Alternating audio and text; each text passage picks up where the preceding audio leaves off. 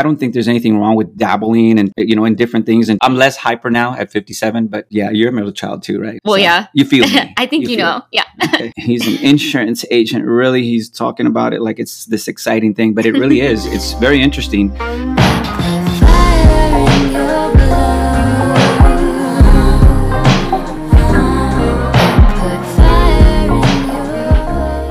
Hello. Hello. Hi. Hey there.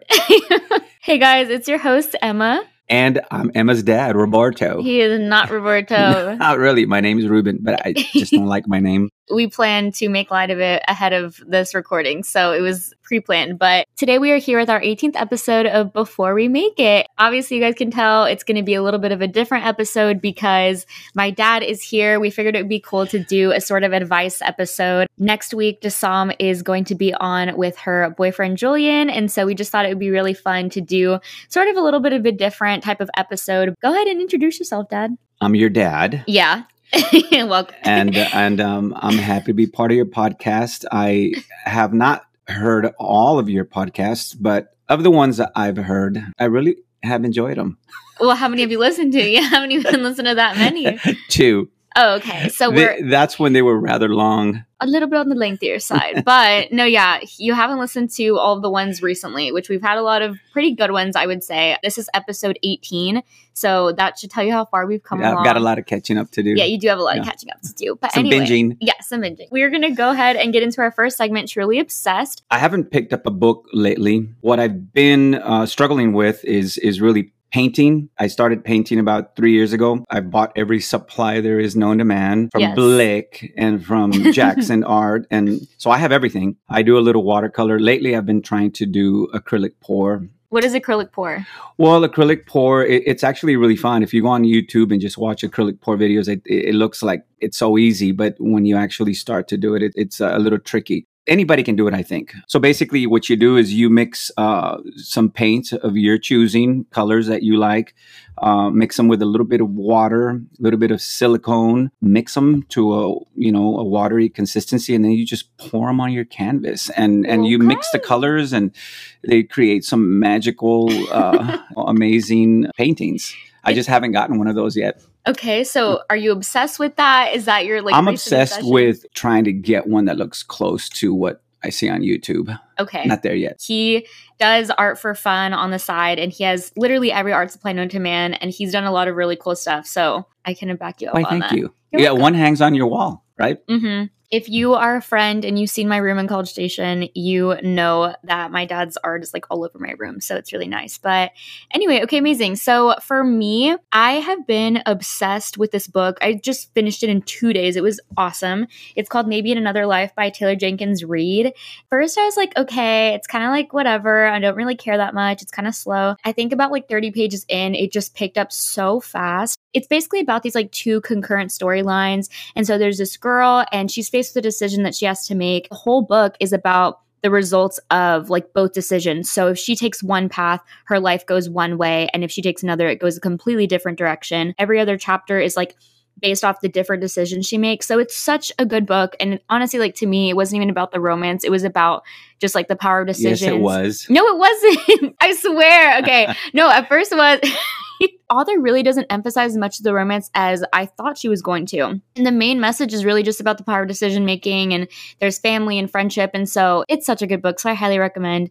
I always talk about drinks that I like. My dad like knows this. I always have like different drinks with me, like kombucha, coffee, iced tea, like whatever. But as of recently, I've been loving the iced peach green tea from Starbucks. Sweet. It's not good for you, but it's been my favorite. So super refreshing and great for spring. Okay, my dad's writing me rude notes on a paper as we speak because I'm talking about my Starbucks drinks right now. But anyway, Dad, why don't you just give us a bit of a sort of background story, like where you grew up, sort of like a life story, but condensed. Condensed. Wow. 57 years condensed. I know. Sorry. Okay. I was born and raised in McAllen, Texas. A sleepy little town near the border.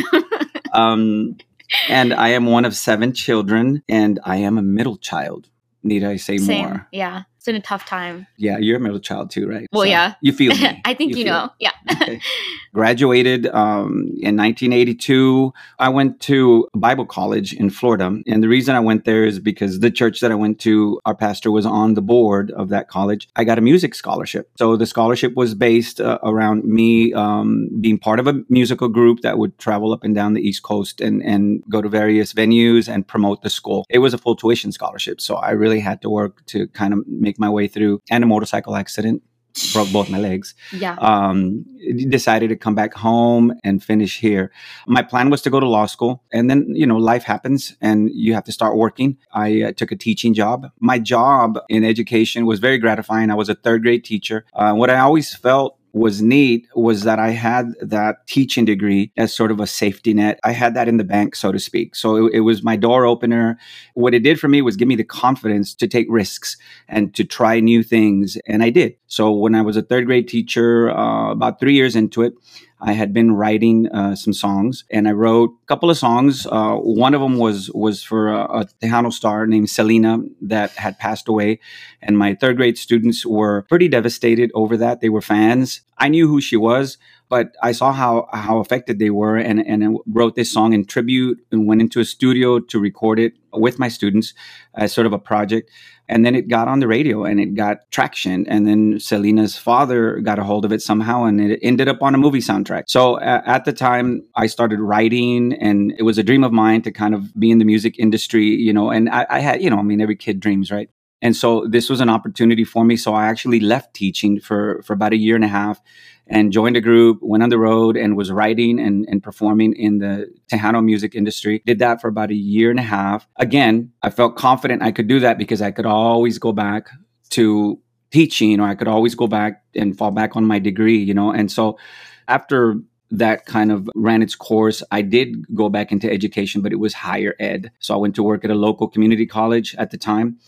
That was fast growing. So I ended up working as a recruiter, worked with high school students, worked with people that had been laid off, perhaps from a company that maybe closed down, and recruited them into eventually take college courses. Many would have to start with ESL classes, GEDs, and so on. And so I was in higher ed for a number of years, saw that college just really transform. I mean, it grew immensely in the 7 years that I was there. And then I went into insurance. I never dreamed in a million years I would have been a teacher or have become an insurance agent, but here I am. Every life experience sort of forms and sort of takes you down that path. And I think you grow a little bit from every experience, and you sort of take it with you. So I think it took a little bit with me into the insurance world from my years in education. And I love what I do. And I think I try to do my best to teach and to educate my clients on the best coverage and strategies. Obviously, like, you have your day job, but you also do other things aside from that. And that's something that's always inspired me, and that I always tell my friends about, is that you don't just do like that one thing, you do a bunch of things, and you're able to sort of incorporate your passions into an income. Like, you actually, figured out ways to do that for a lot of college students. And for me personally, I don't just want to stick to one thing in my career. I want to be able to do as many things. I want to be a lifelong learner and pick up new hobbies as I go. And I don't think that just because you get to a certain age, it means that you have to stop learning and stop trying new things. And I feel like you're a perfect example of that. Can you talk a little bit about what that's been like the other different things that you do aside from insurance, and when you started picking up those extra sort of side hustles? Well, that's like a thing, right? Side hustle. I think I was ADHD, going back to that whole safety net thing. When I got my teaching degree, I felt I could take risks. I felt I could take chances on trying things. One of the things I did early on, I went into construction. So we were nearly married, Emma's mom and I. We were going to build a house. My uncle is a builder, and we were going to get him to do it. He said, "Hey, you can do this." And I was like, "Really?" He says, "Yeah, I'll help you out. I'll guide you." And so he did, and I did, and fell in love with the process of building and contracting. I started a company, building homes and light commercial remodels and things like that. And so started in 1998, and I still dabble in it. It's not a full-time thing for me, but I know my way around a blueprint, something that I've been able to do to sort of help put my kids through school and provide a better life for my family.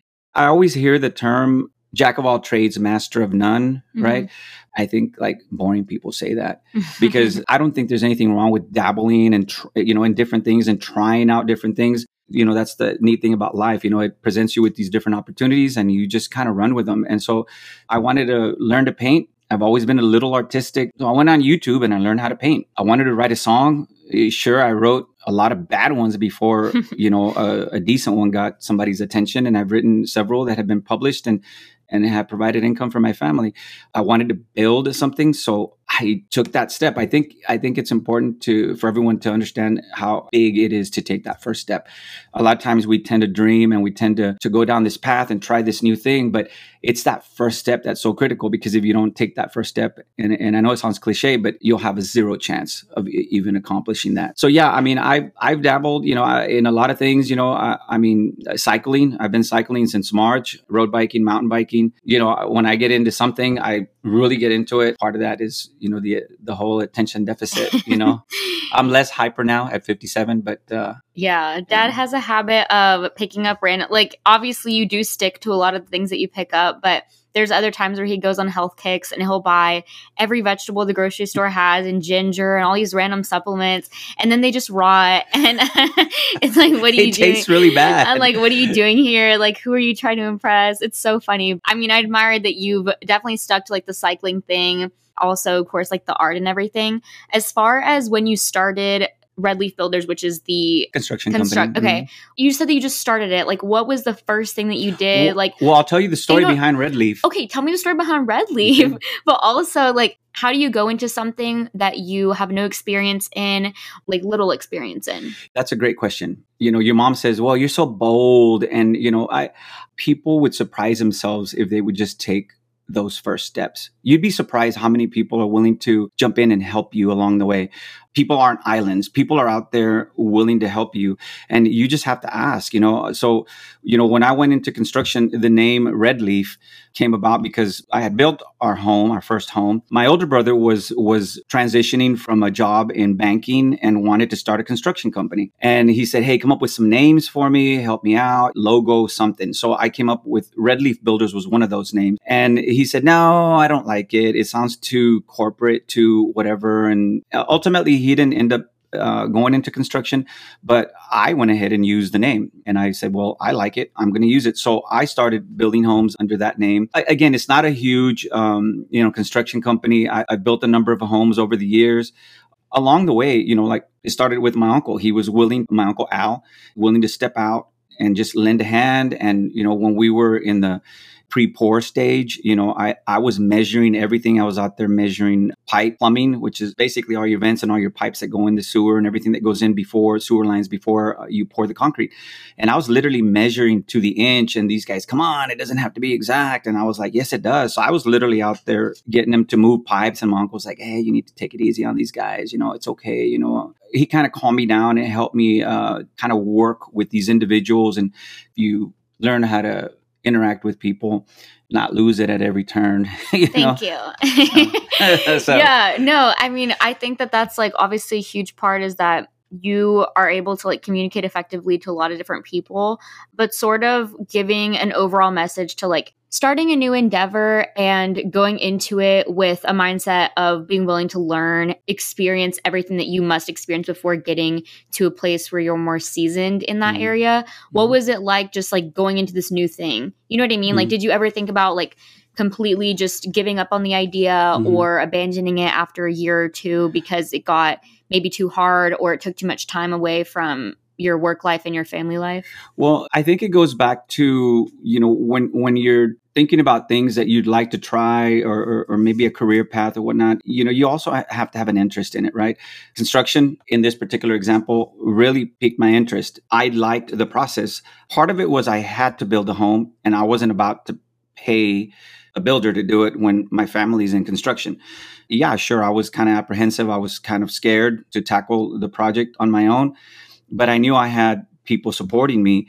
Once I fell in love with the process, I knew it wasn't something I was going to do full time. I wasn't going to quit my day job to do it, but I knew it was something that I could do for supplemental income and that I enjoyed doing. I think the other thing to take away from this is that there's always going to be somebody that's going to try to dissuade you or discourage you.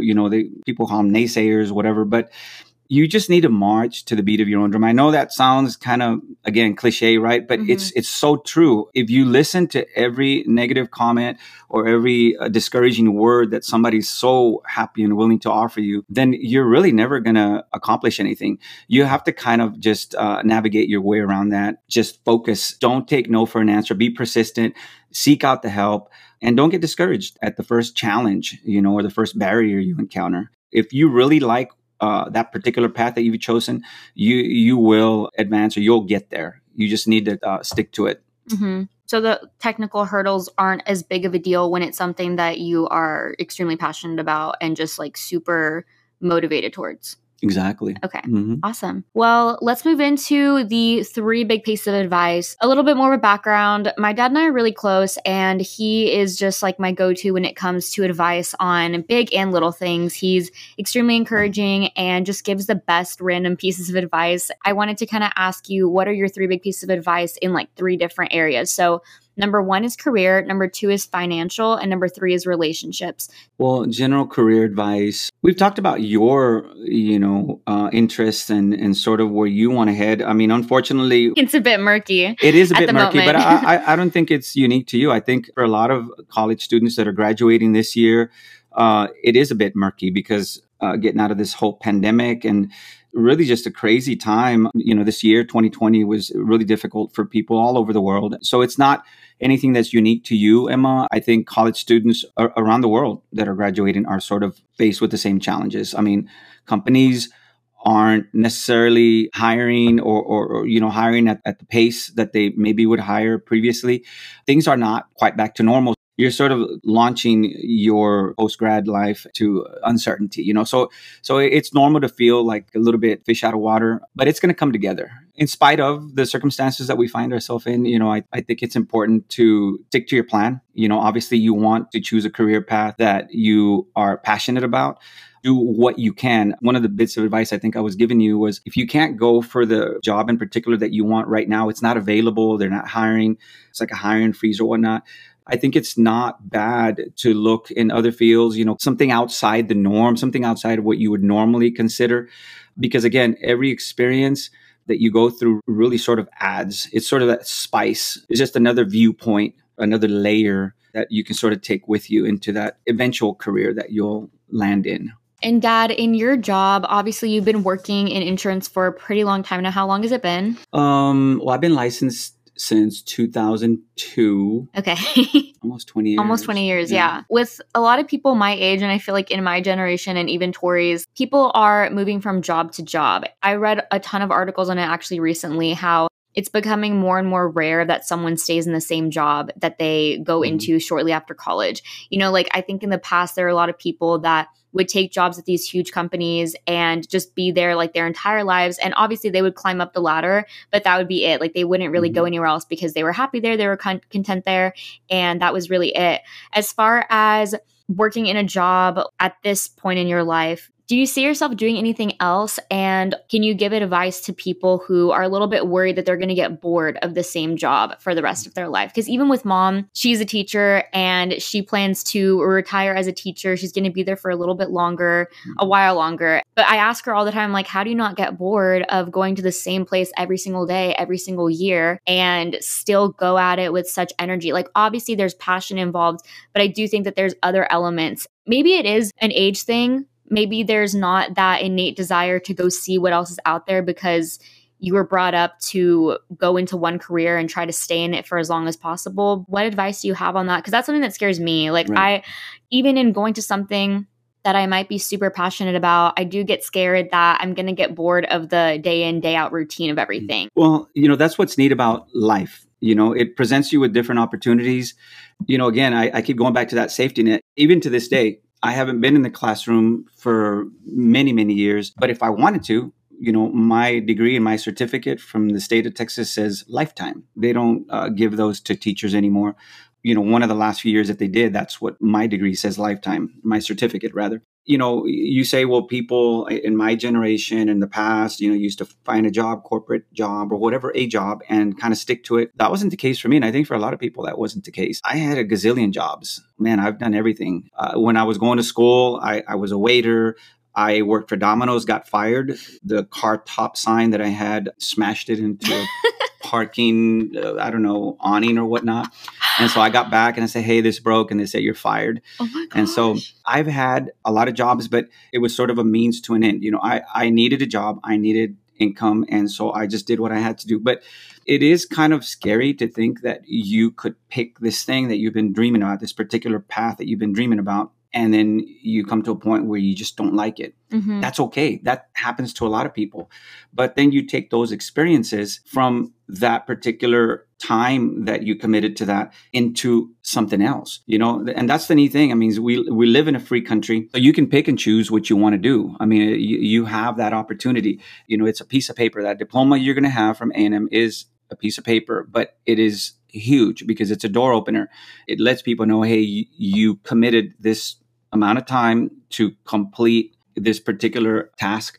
And so you can be counted on to get the job done. Yeah, that's super good advice. And what advice do you have on not getting into that mundane day-to-day routine mindset? And how do you stay motivated to continue to work hard? Personally, and I know a lot of other college students probably feel similar, is that we are doing a lot of the same things every day, even with school and obviously in our future jobs. It can be the most exciting thing, but I think at some point it does become just your regular life. So what do you do to stay energized and motivated in that? I think everyone needs to learn to just find gratification, be grateful for the things you do have. I think a lot of times we spend much of our time dreaming about that the thing opportunity, that's going to change your life. Right? Yeah, that life-changing moment. And you miss so much because you're just so focused on that, and nothing that you do between then and hopefully you achieve that particular life-changing moment really registers. I mean, you don't take stock of it. I think if you can live in the moment and enjoy and be grateful for what you do have while you're trying to get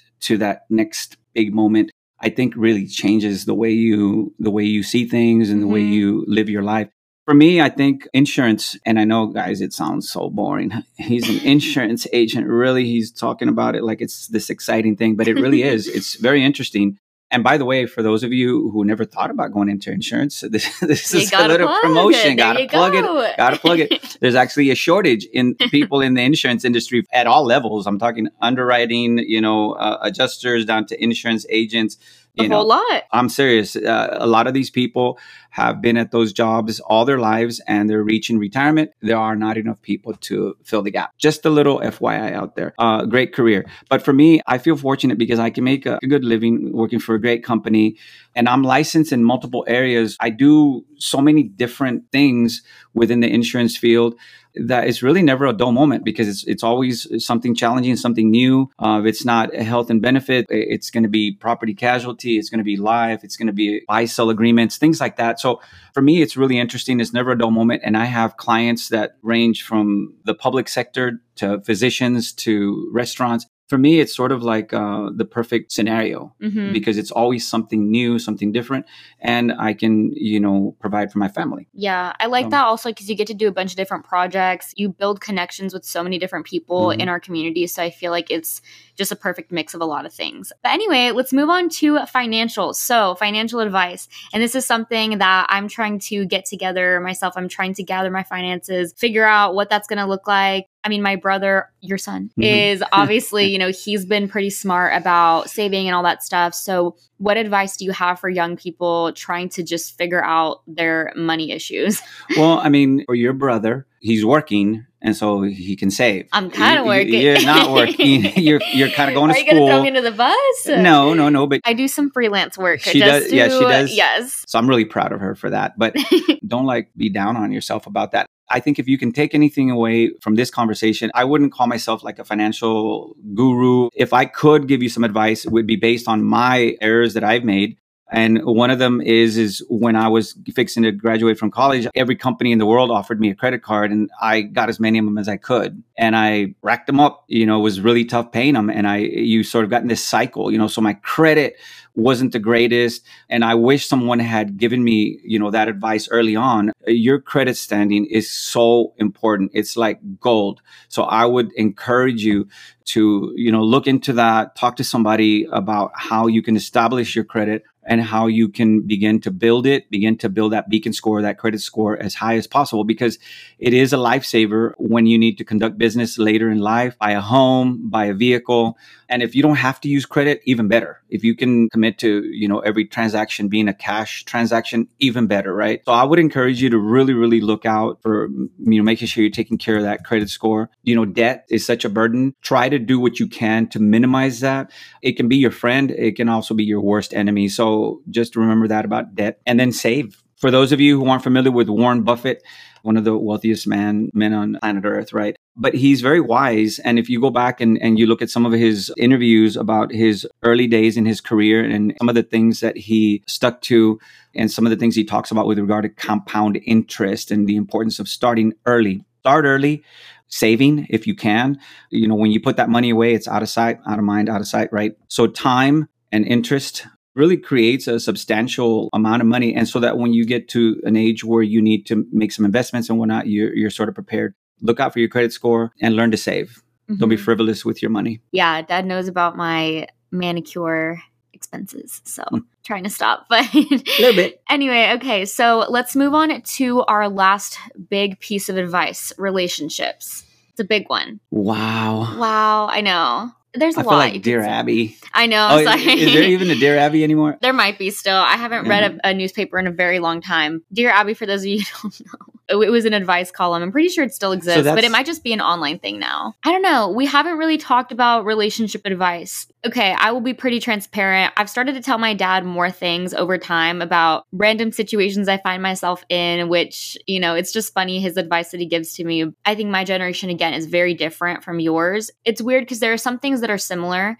In your time, there were a lot of people that were getting married and having kids at a very young age. And then there were also those that didn't. And in my generation, it's kind of a little bit more rare that you get married and have kids at 21, 22. I'm seeing it personally, like in my college town. That's happening a lot. It's still not the norm, but it's happening more than I thought I would see it happen.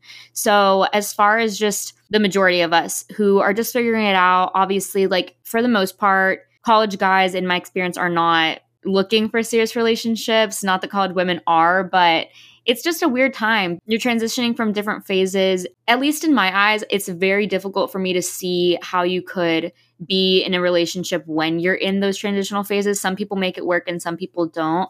If you could give any sort of advice as to what type of relationship you should look for, what not to look for, what you should look out for people that are seeing what's out there. If you're just going to kind of date, go out with friends, that's great. But if you're looking at a relationship, one of the best pieces of advice and you've heard it over and over the years from different people, is don't date anyone seriously that you wouldn't consider marrying. Is it going to be someone that you can visualize spending your life with, right? So don't give too much of yourself to someone you wouldn't consider marrying. Mm-hmm. And it's great to date. Again, I'm saying this as a dad, so it's probably every dad's advice, right? For their little girl. I wouldn't get serious with somebody you wouldn't visualize yourself with. Yeah. Spending a lifetime with. And I'm talking about serious, emotional investment, Yeah. Well, because that's relationship. I think time is so precious. And so for me personally, it's hard to give time to people because then it's it's my time, but I know it's important. Relationships. Yeah. But yeah, you know what? That's maybe what you're missing. You do need to give time. I think so many people skip the first 3 steps. People don't take the time to get to know each other. Mm-hmm. At least that's been the experience, what I've seen. Yeah. They rush from the beginning stages of a relationship and it's they skip 3 or 4 steps. They don't get to know each other. So get to know people, spend time. Don't get so serious so fast. Yeah. Enjoy the destination. Yeah. Enjoy the journey. Get to know the person. Another thing that I wanted to ask about is my parents, they're very gooey, lovey-dovey with each other. And when I was younger, I would always be eh. And I still act as if I'm grossed out, but really I admire your relationship a lot. Obviously no relationship is perfect, but I love that you guys still manage to make each other laugh and joke around. And I feel like you've given us a really good example of what a strong marriage looks like. And you've been married for 25 years, 23? Yeah. We're hitting 24. Yeah. So it's just, I want that sort of relationship one day. And again, it's not perfect because no relationship is, but I kind of just want to ask, like, in a marriage, and, you know, obviously this might not even be in anyone's radar at all, but I mean, it certainly isn't in mine at the moment. If you're going into relationships with the mentality of, okay, I want to know if like I could see this person potentially being like my future husband or wife, what advice do you have in that situation? And even just like general relationship, like making sure that it's a strong and healthy one. What are just like some random things that you've observed from like your experience that have been amazing for your relationship? Just being committed, putting the work into it. Marriage is not easy. For some people, it's a little easier maybe than other people. It's a lot of work. When we got married, I remember the pastor saying, he was talking about the symbolism of the ring. And what he said was, and it's the first time I had heard it, but it's so true. He said, you know, this ring symbolizes your love. There's going to be times when you feel like, oh my God, what am I doing with this person? And how is this going to work for a lifetime, right? But like the ring, it goes round and round. Your love just, I mean, you keep sort of falling in love with this person over and over. I'll say, and I tell your mom, and I know you've heard it, I know I love your mom more today than I did when we first got married.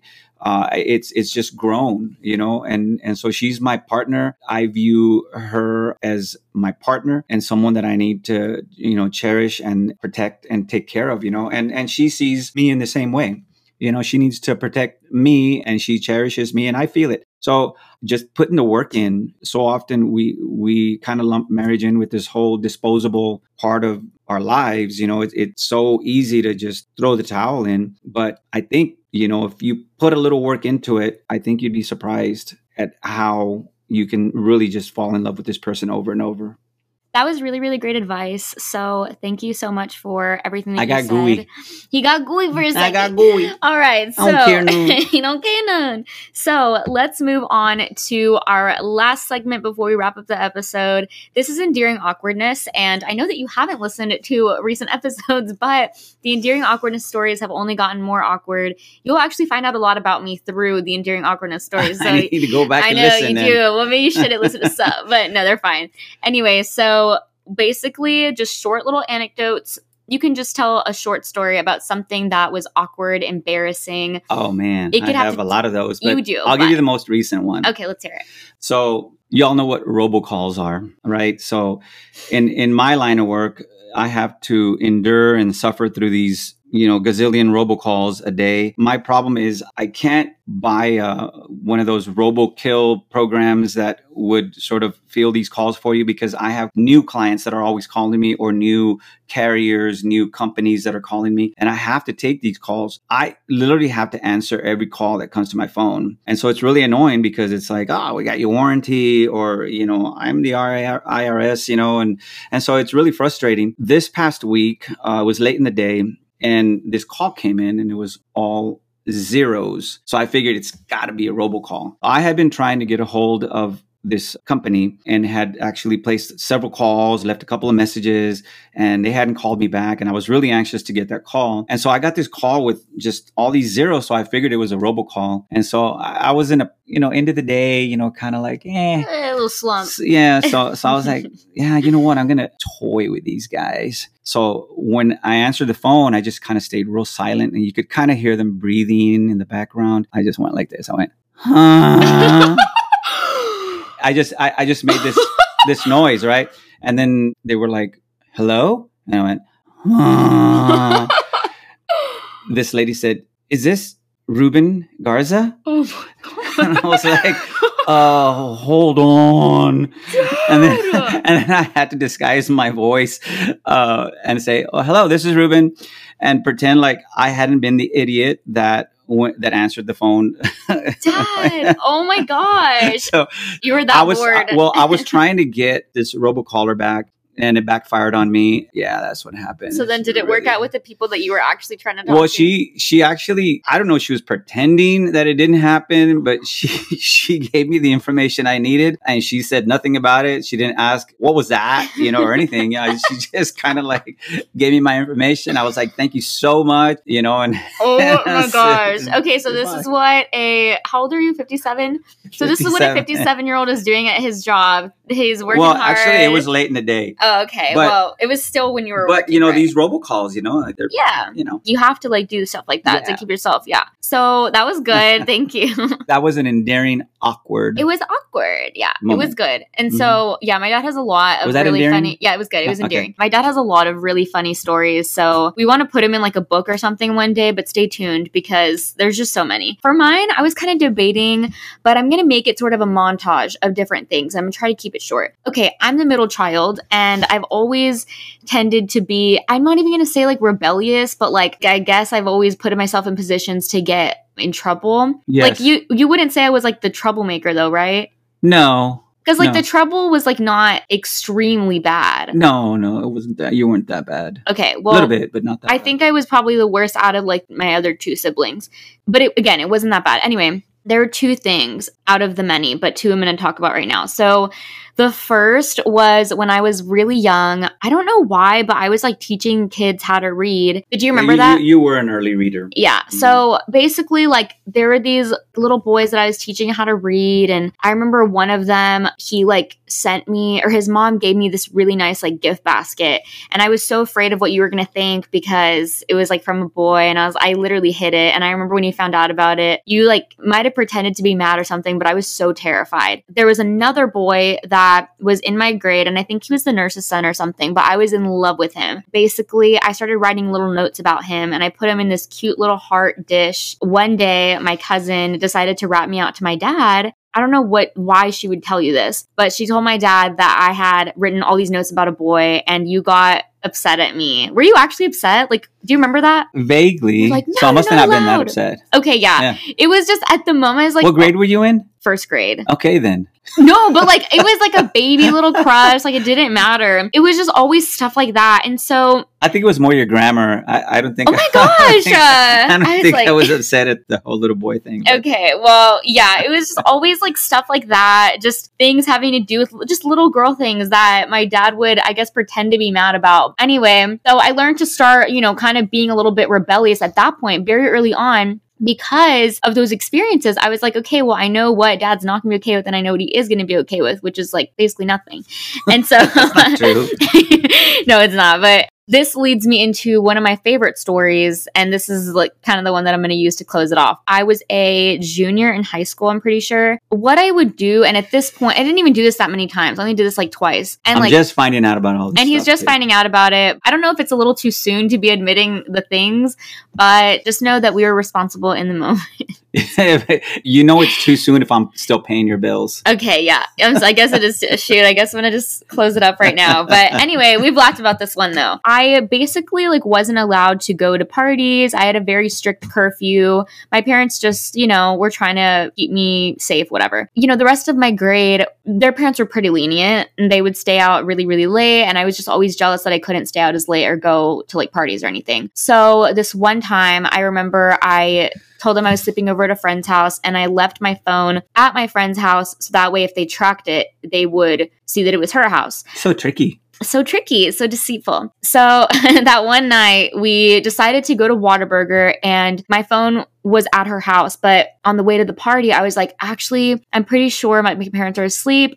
Let me just pick up my phone because I just want to have it. Which was dumb on my part. We go back, we pick up the phone, we go to this party. I kid you not, like 5 minutes in, I start getting calls from my parents. And I think it's already like 1 a.m. at this point, but they're calling me and I'm getting super scared because I know I'm about to die, basically.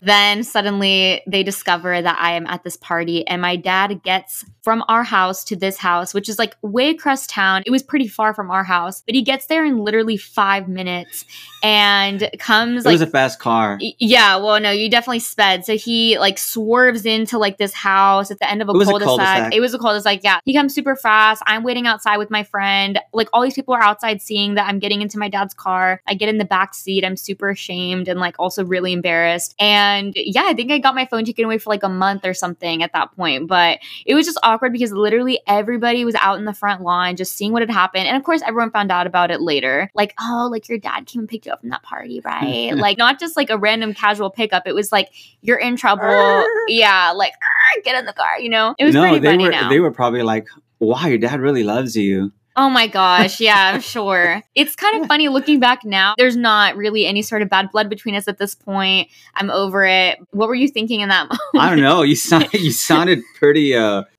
broken there. Oh my gosh. Yeah. I just feel bad because part of me regrets breaking some of the rules, but another part of me, I feel like it's just normal that you kept me, you know in what check. you did. You did what a lot of kids do, and my job is to do what a lot of parents do or should do. Yeah. So like take down my door. Take care of you. Yeah, I did take your door down once, didn't I? Yes. Yeah, or twice.